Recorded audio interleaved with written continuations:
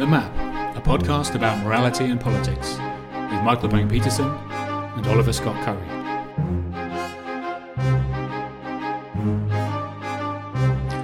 Well, hello and welcome to The Map, where Michael and I try to figure out what's going on in the world of morality and politics, by picking each other's brains and occasionally picking the brains of esteemed guests. This week, Trump. What's going on with Trump? What can we say that hasn't been said about Trump before? How can we make sense of this phenomenon? How can we explain him? Michael, let's start with our general impressions. What do you make of this thing called Trump? So I think Donald Trump is a very interesting case. So I'm situated in Europe, in Denmark, and there are not a lot of Danes who are very fond of Donald Trump. So from that perspective, simply trying to understand what is the appeal of Trump? How did he in fact become the president of the United States? I think that is extremely interesting. And one of the, for me, sort of core insights on Trump and his appeal comes from a researcher named Jane Goodall, who is world famous for studying chimpanzees. And she made the point that Donald Trump reminds her of chimpanzees and their dominance rituals. And I think that sort of insight holds a key to much of his success. But Oliver, what is your general impression? Well, I think he is amazing. I think he is the world's best con man. And, he's managed to con his way into the highest office in the world, the most powerful position ever. He's brilliant at what he does, as he has proved. All hypotheses can be falsified, and we'll see what happens in a few weeks' time. But he's an amazing phenomenon. He's the best at what he does, and it's fascinating to try and unpick what this is, because he seems to short circuit everyone's usual ways of opposing things like this. One day I hope that, or maybe it's been done already, one day I hope that somebody writes an article or a book on all the biases and heuristics literature, all these mental shortcuts and foibles and cognitive illusions and everyone's supposed to suffer from. One day hopefully someone's going to write a book, or sort of giving, next to each bias they're going to give an example of how Trump hacked it and how Trump pressed that button, because I think he'd run the board. He'd do very well in illustrating all of these different ways of worming his way into people's psychology. On the subject of psychology, that was a good link. Michael, you work on evolutionary approaches to psychology, on our political instincts, and what I've always found fascinating about your work is that it's focused on this idea of ancestral politics, that lots of the ways that we think about politics now reflect or are the product of evolved instincts for managing social relations and political relations in smaller traditional societies over eons. And one thing that I've always thought about, the thing that always comes to mind when I think about Trump and the whole setup is it's very atavistic. It's very much harking back to some ancient time, and like I said, pressing these political buttons. So I'm very curious, so I have this vague idea about what these buttons are, but you're the expert. So which buttons do you think he's pressing? Do you have like a kind of list in mind or some examples? Yeah, I do have a list in mind, and I sort of very much agree with what you are saying, that it's extremely important not to underestimate Donald Trump because he seems to have an exceptional understanding of how to tap into particular psychological dispositions in the human mind.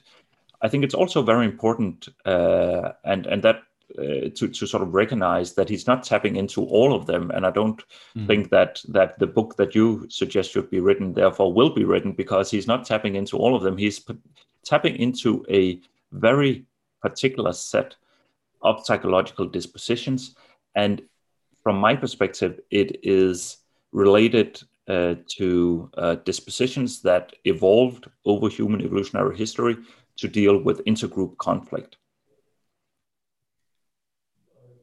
And one of the things that I've been studying is what happens when you become engaged, or when your group becomes engaged in a conflict with another group. And I think it's important to recognize that one of the sort of fundamental problems of group conflict is what can be called the problem of coordination. That when you are in a conflict, one of the key features that determines your success or your likelihood of prevailing in the conflict is how well organized the group is. Conflict is basically an arms race of coordination. The better coordinated, the more solidarity you have, the more you are likely to prevail.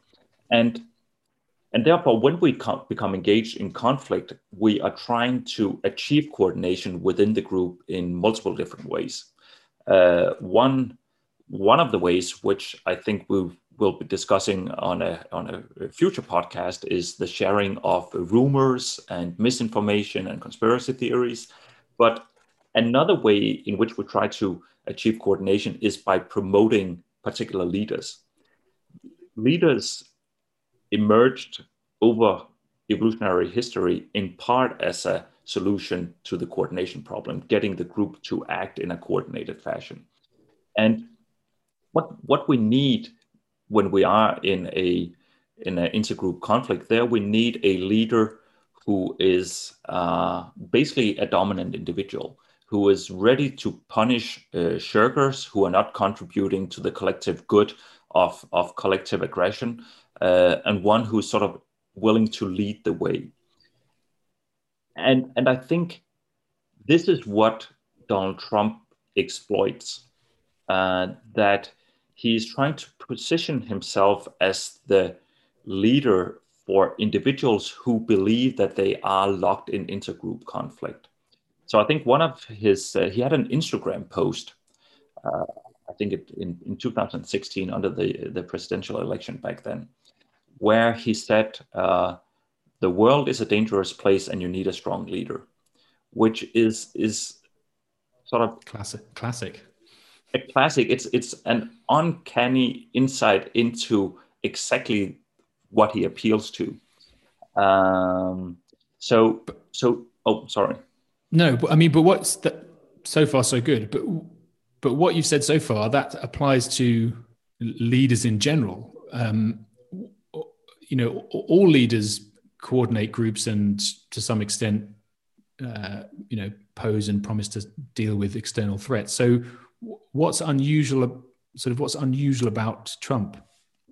So the idea is that coordination becomes so much more important in intergroup conflict. So you really need to be well coordinated. And that means that you are willing to accept leaders that are creating coordination to the extent to which they are exploiting individual members simply because it is so important. Like if for another collective action problem, let's say that you need to build a hut or something like that, then you need to meet some kind of absolute threshold of coordination. But in intergroup conflict, the target is always relative to the other group. So this. Sorry, I don't mean to. I do mean to interrupt you. So I'm just going to press you a bit. So, like for example, Churchill faced a very severe external threat, but he wasn't. He didn't share many features with Trump. So do you know what I mean? What's the what's the special sauce when it gets to Trump? Well, I think that there are perhaps similarities between Churchill and Trump after all. Controversial. Yeah, well, I'm not so sure. Like he was, after all, the British bulldog, and I I think that they appeal to some of the same kinds of instincts, whereas things might have gone further with Donald Trump than with Churchill. But I think that they both appeal to a desire for a strong leader in times of conflict. Also, one of the interesting things about Churchill was that he was kicked out of office or voted out of office just after the end of the Second World War. So before the end. Before the end. Yeah. I think it was I think it was after VE Day, but before VJ Day. So it's pretty cold. Yeah, exactly. But it sort of shows this extreme flexibility that people have in their preferences for leaders, that it is a particular kind of leader you want when you are in a conflict situation. And when the conflict is going down, then you shift your preferences towards another kind of leader. So even though I don't want to offend the Brits about making too strong comparisons between Donald Trump and Churchill, then I do think that there are some similarities. And basically, the point is that that you are willing to accept a leader who is kind of exploitive and who is kind of dominant in exchange for success in intergroup conflict. Yeah, just a sidebar on Churchill, seeing as somewhat I brought him up. It is a complete puzzle to be how and why he got kicked out, and maybe we'll come back to that. My working hypothesis is that he was a bit of a wild card, but he was the wild card we needed at that time, so we bet on him, as it were. But once the threat receded and the our appetite for risk receded, he carried on being a wild card, but he became a bit more of a liability, and various other things happened, and he was booted out. But yeah. Anyway, back to Trump. Yeah. So I think so if I'm sort of correct that he appeals to people who feel that they are engaged in intergroup aggression, then first of all, it suggests that there's a lot of Americans who do feel that they are threatened by other groups. And I do think that is the case. And I think that is why Donald Trump appeals to a particular segment. Which groups do they feel they're threatened by? Other groups of Americans or non-Americans? I think both non-Americans and other Americans. So there's some research suggesting that sentiments that you are marginalized and that you are lacking social status is a core driver, or was a core driver, of Trump support in 2016. So there is certainly some division internal to United States, also related to identity politics, that some white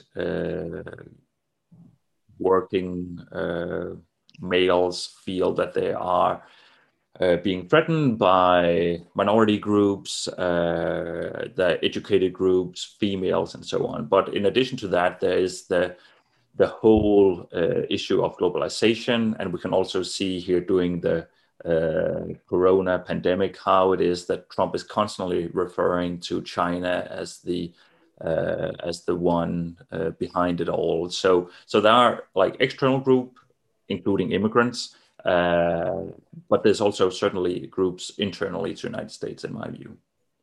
So it's like people who resent the elites for looking down on them, people who resent minorities for, I don't know, catching up with them, or having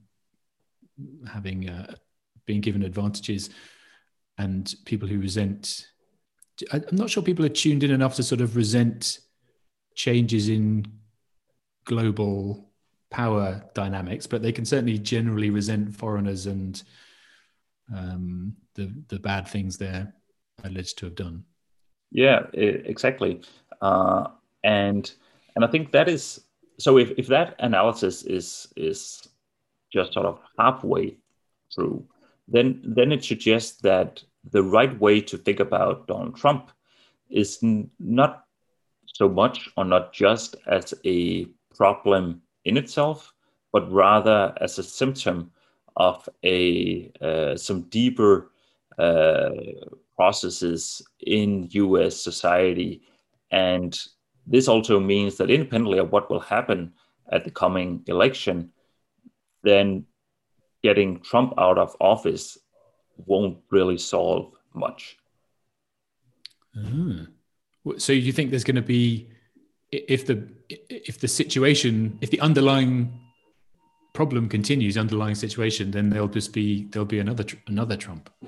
Yeah, exactly. So I think in many ways, the profession of social scientists have failed in understanding what goes on in the United States and many Western democracies currently, in the sense that we have focused on surface factors. Say, well, it's also Fox News.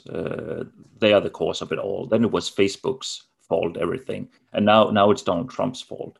But in reality, I think that there are some deeper structural processes going on that are creating all these symptoms. And until we figure out what the root cause is, then symptoms will appear and reappear.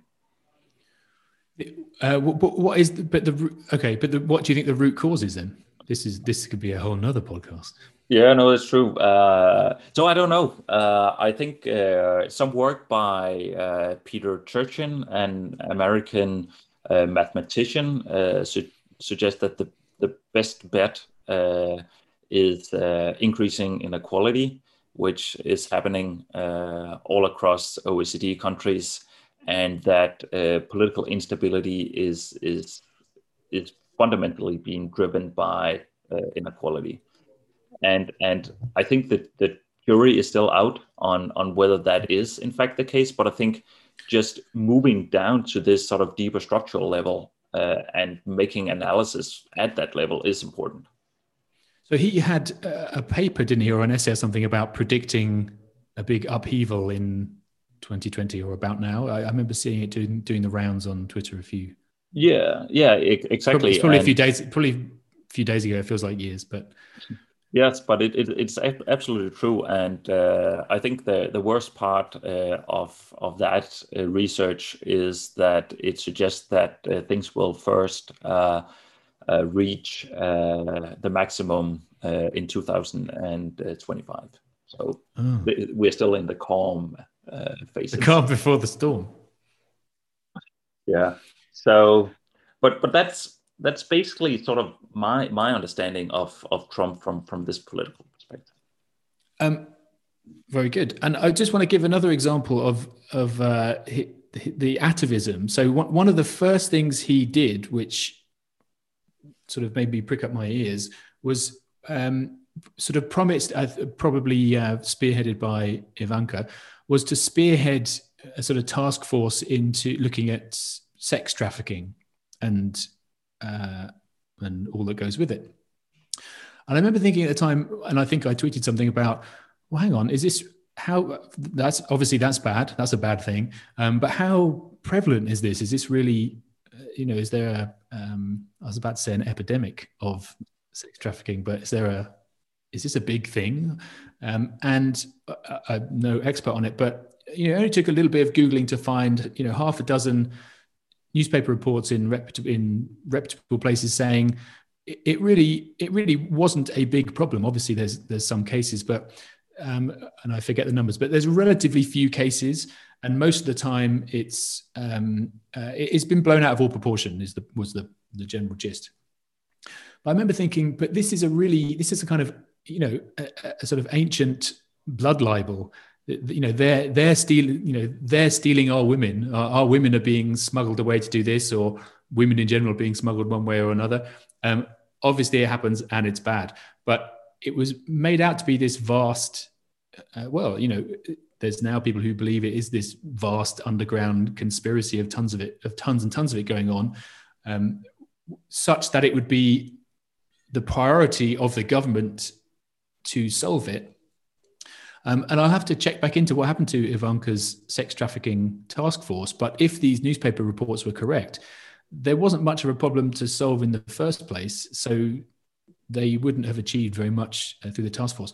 I seem to remember it was things like often immigration officers would portray something as, for example, they might bust a brothel, as it were, and then subsequently portray the people there as having been as slaves, as having been trafficked, although that wasn't necessarily what the people working there said. But it was a way of, of a bureaucracy making their problem, inflating the size of a problem in order to inflate their role in solving it. There was a lot of that going on. So, but anyway, so that just seemed like another example of him tapping into this some kind of sort of ancient primordial fear that they're coming and stealing our women. And I'm sure there's others. Yeah, and I think this really holds the key to Trump's popularity, because some of the things that looks weird about Trump suddenly makes a lot of sense from this perspective, because basically, let's say that you are a person looking for a dominant leader to facilitate coordination and aggression. Then you would like a leader who shows that he does not care about any norms. You would like a leader who is so confident and so dominant that he's willing to straight up lie about how many people attended his when he was inaugurated. Yes, that's the word I was looking for. Thank you, Oliver. So basically, all the features that makes people who do not have this mindset sort of think, why the hell would anyone vote for this guy, are exactly the features that makes him attractive to individuals who have this mindset. Yeah, because he has the power to break. He by breaking the rules, he shows how powerful he is, and power's a good thing.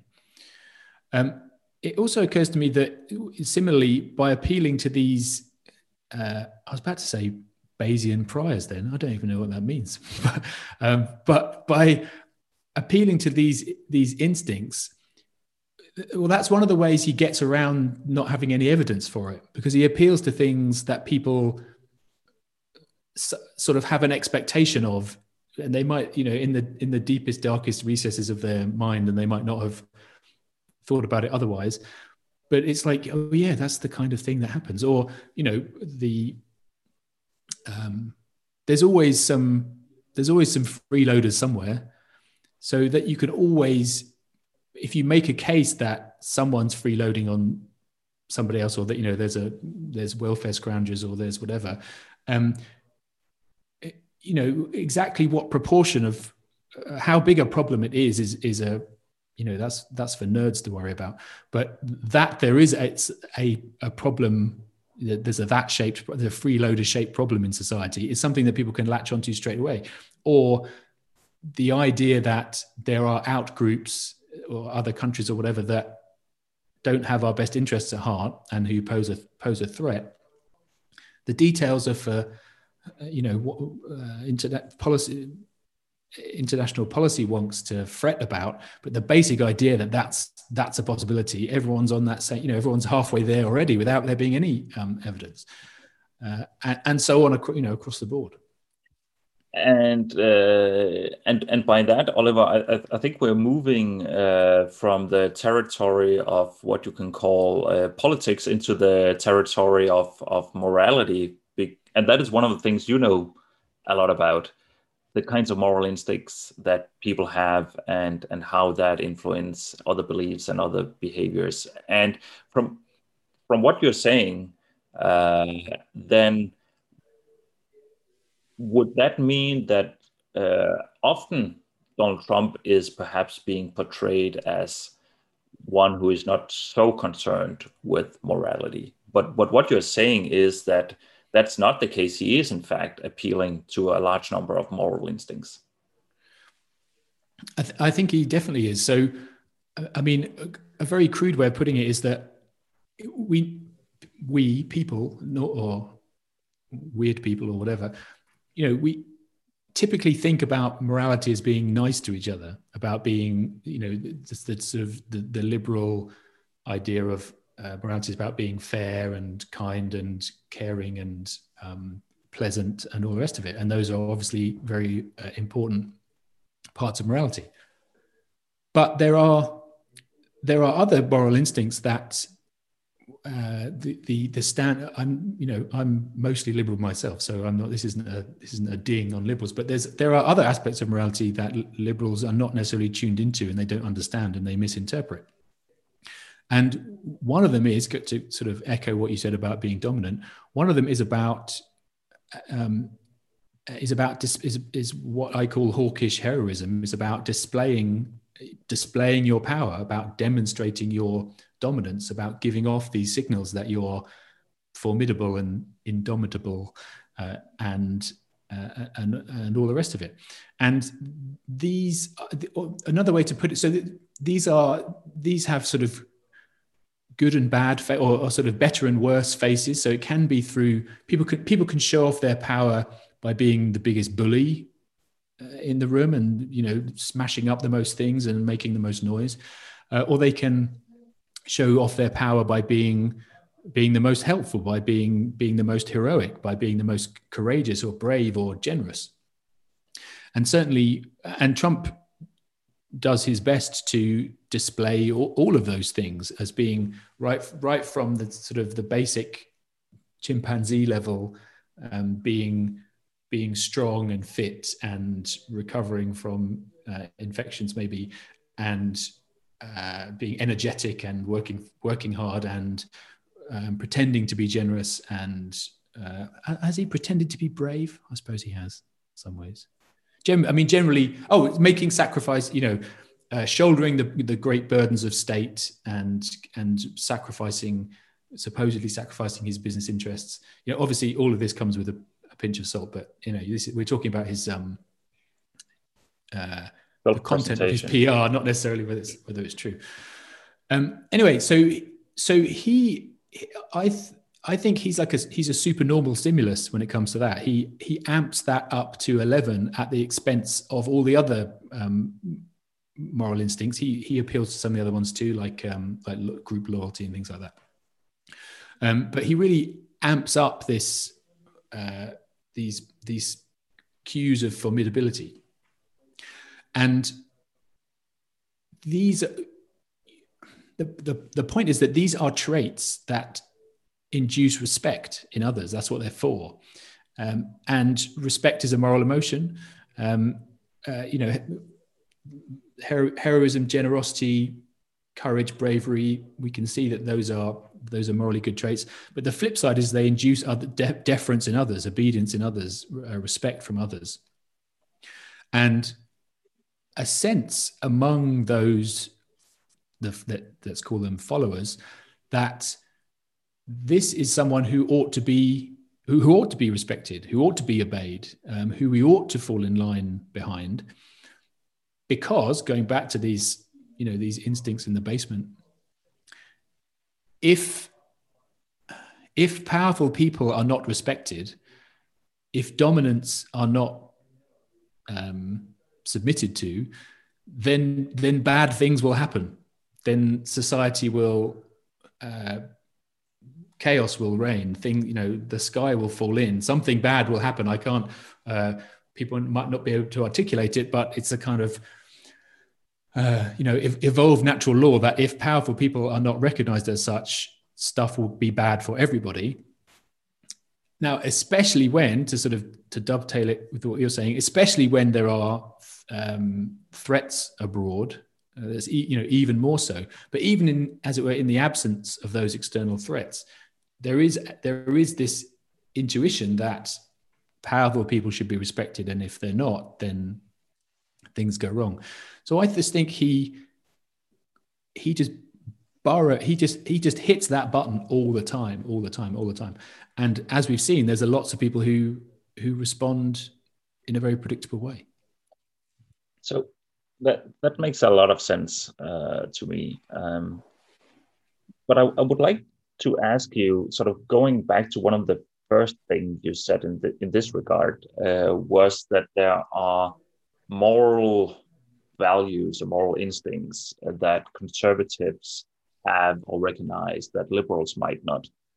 And would you think that a Trump figure could emerge on the left as well, or is this something that uniquely appeals to the kinds of moral values that you have at the right or the conservative side of the spectrum? Yeah, I don't know. That's an interesting question. I mean, obviously, there have been left-wing dictators,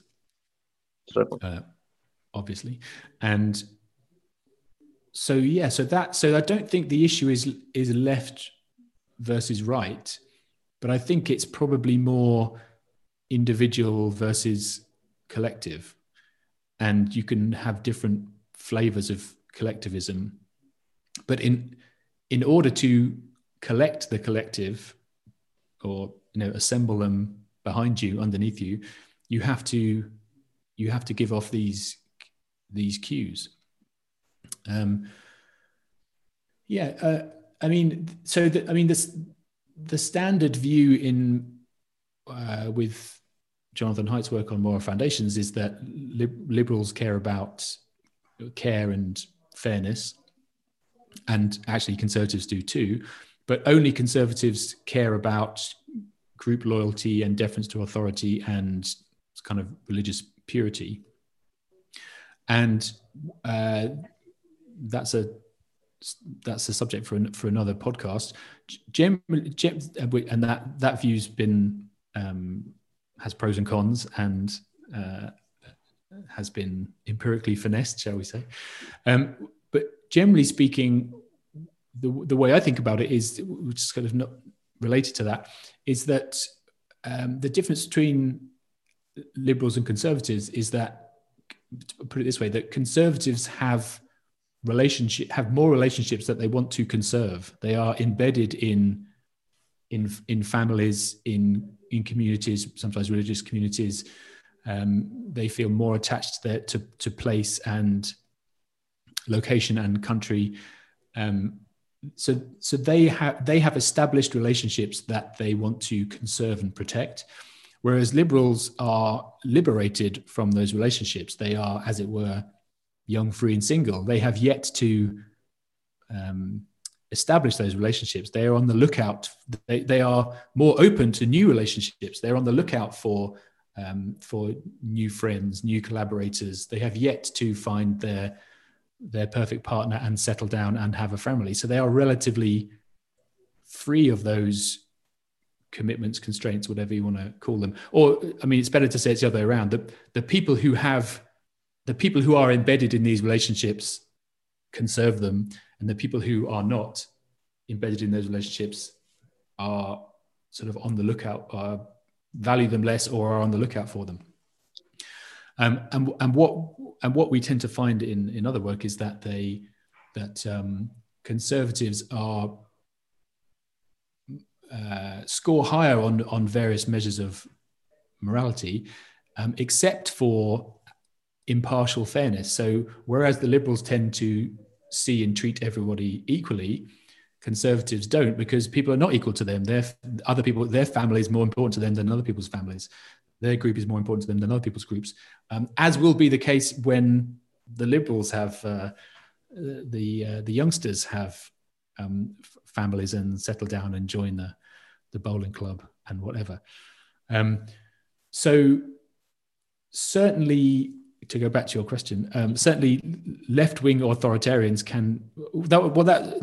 There's some homework for us. So is it the case that left-wing authoritarians hit those same buttons, appeal to those same intuitions about the importance of relationships as right-wing ones do? And is that something they have in common? That would be interesting to investigate.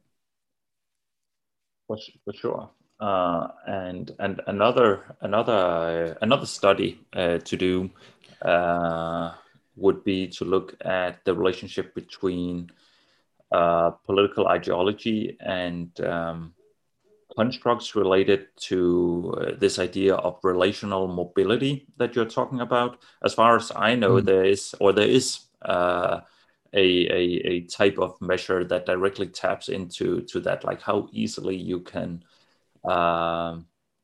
establish new relationships. And I completely agree with you that there might be some important, as of yet, empirically unexplored differences between liberals and conservatives in that regard. I think the way that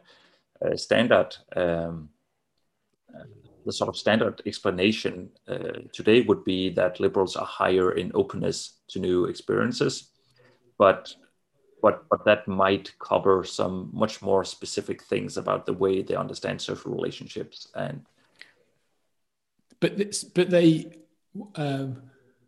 well, again, this is for, I'm glad to see we've got a few future podcasts lined up. But do liberals are more open to experience, but do they close down when do they stay open till the day they die, or do they close? Sounds like a bad thing. Do they settle down, as it were? I think that's as far as I remember the current research, but anyone who listens should be very welcome to send us yes. the most updated and correct all of our mistakes. Yeah, but I do think that there's evidence showing that people do turn more conservative with age, but I think this speaks to a general point that there's a lot of work to be done on life history and political ideology, how your politics changes as a consequence of the particular life phase you are in, whether you are married, whether you get children, and so on. Right now, there's just there is some research on this, but a lot of it is simply these sort of stereotypes about young people being liberal, older being conservative, but most likely we could get a much further grasp on that. But it's not like it's not sort of the age. It's not just like a fine wine changing into something else. The age is a proxy for accumulating these relationships. Yeah, perhaps. Yeah, that would be our hypothesis, right? Okay. Yeah. Okay. I read someone the other day saying that most liberal political philosophy, Enlightenment liberal philosophy was written by bachelors, basically male bachelors, who were unencumbered by or did not enjoy the benefits of family and other relationships. I'd be interested to see it was fairly anecdotal. I'd like to see a proper study of that. Similarly, anecdotally, I've often thought that most traditional moral philosophy was written by cowardly bachelors in living a rarefied existence in Oxbridge colleges, and that would be there's another study for someone to do the biographies of moral and political philosophers. So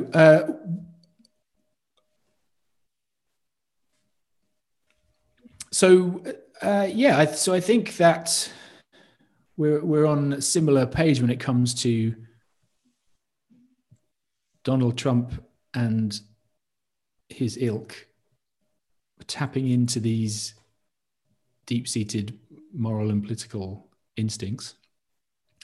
And like you say, the situations that make those particularly ripe are going to continue, probably going to continue after Donald Trump, and we'll see what happens.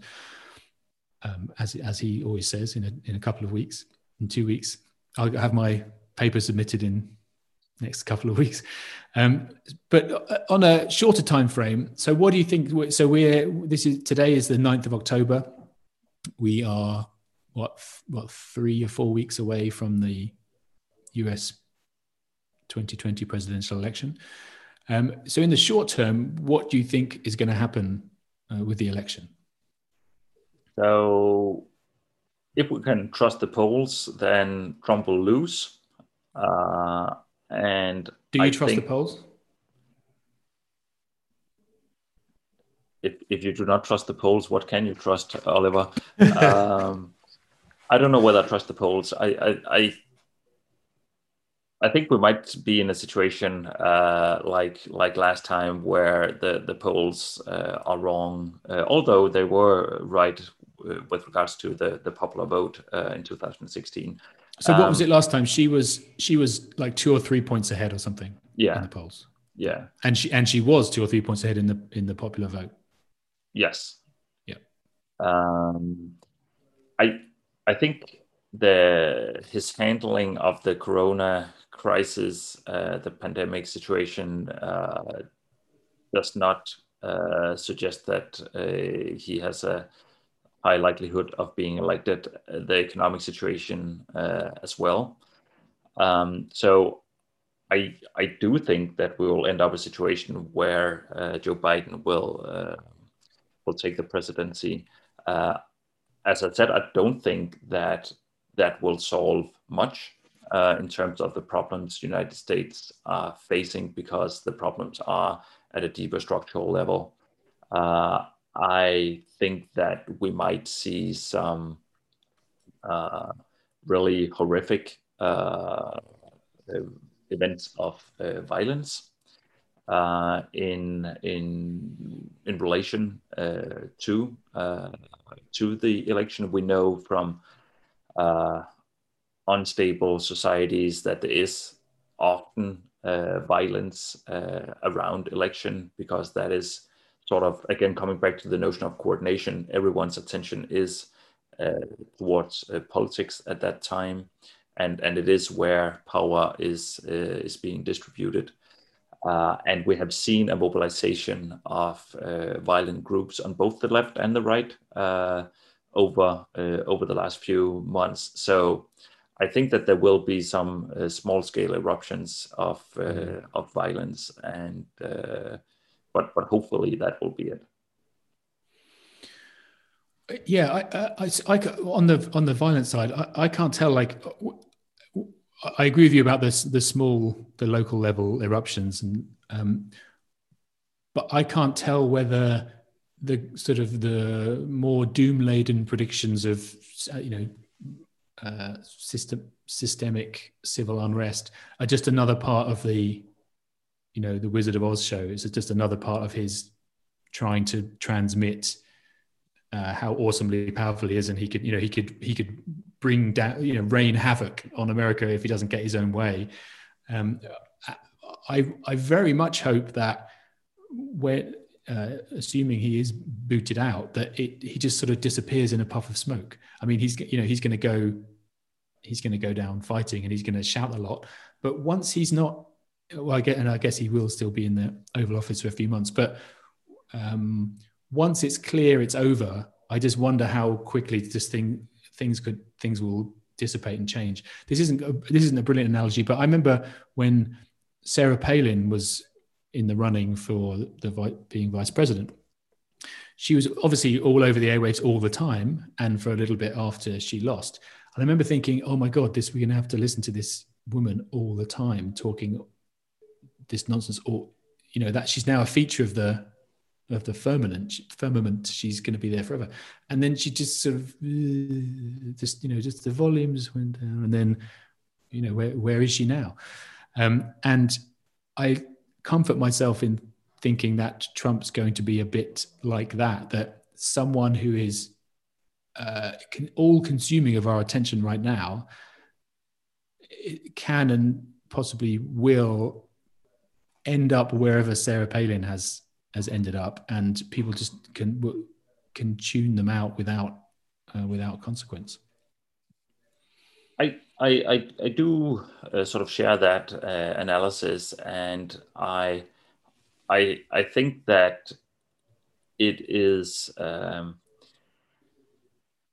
it seems to be the case that Trump is a self-interested person, and I think in many ways a self-interested person is more easy to deal with than a complete maniac, in the sense that if he cares about getting money for himself, then that means that there are limits to the amount of craziness he will do, even when he loses the election, because he is basically just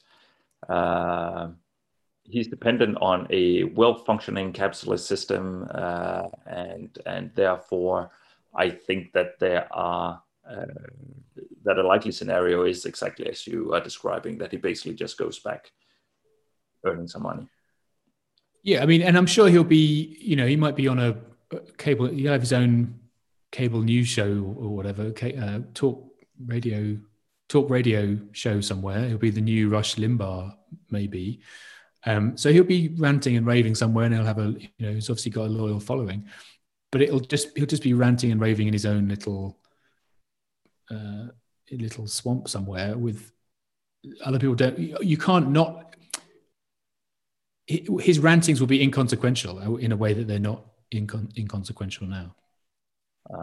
I hope you're right, but still, then there will be another Trump. Well, that's very. I don't want to end on a depressing thought. Let me end on a slightly less depressing thought. So, just to go back to what I think will happen, I bet $100 or so on the wrong Democratic nominee 6 months or so ago, and I think my judgment was correct. Unfortunately, the Democratic selectors didn't ask me about it, so they didn't choose the person I would have chosen. However, in retrospect, Biden was just chugging along ahead of the polls the whole time from as soon as he announced to as soon as he got the nomination. I think it was the case that he always had a steady lead above everyone else, and different people came and went and nibbled at his heels and fell back, and this person came and went, but he was just kept on trucking, stayed at the top of the game the whole time, and eventually won fairly comfortably. And I'm kind of, whereas before I thought it was all to play for and his steady lead was illusory, and now it's the same situation. He's just been trucking along, and people like you and me who are interested in politics, following the horse race and all the ins and outs, and this person said that, getting obsessed with all the details. He's just been trucking along, more or less. I was looking at it this morning on the 538 blog. He's been 5 to 10 points ahead for the last 6 months. So I'm kind of putting my trust in inertia at the very least, and he's just going to keep on trucking, and to the point where, like, sort of this is a hope rather than a prediction, to the point where, I mean, if he carries on like that, and there's no reason to think he won't, then it'll just be a done deal. He'll win handily. Trump can fulminate all he likes, but he won't be within stealing distance of the election. And then the whole thing will just fold like a house of cards, and we'll all hold our breaths till January and hopefully emerge into the fresh air. Well, and more specifically, I do like to bet on elections, and I think I haven't got the numbers in front of me, but I think I've put money on Trump getting.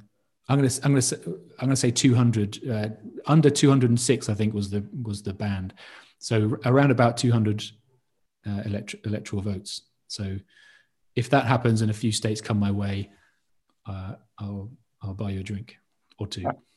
I will look forward to that, Oliver. Okay, very good. Well, I think it's impossible to get to the bottom of the barrel of this thing called Trump, but I think we've scooped out a fair amount so far. It's probably, no doubt, something we'll return to in future podcasts. So thanks for coming, Michael. It's been a pleasure. Thanks for listening, everybody. See you next time.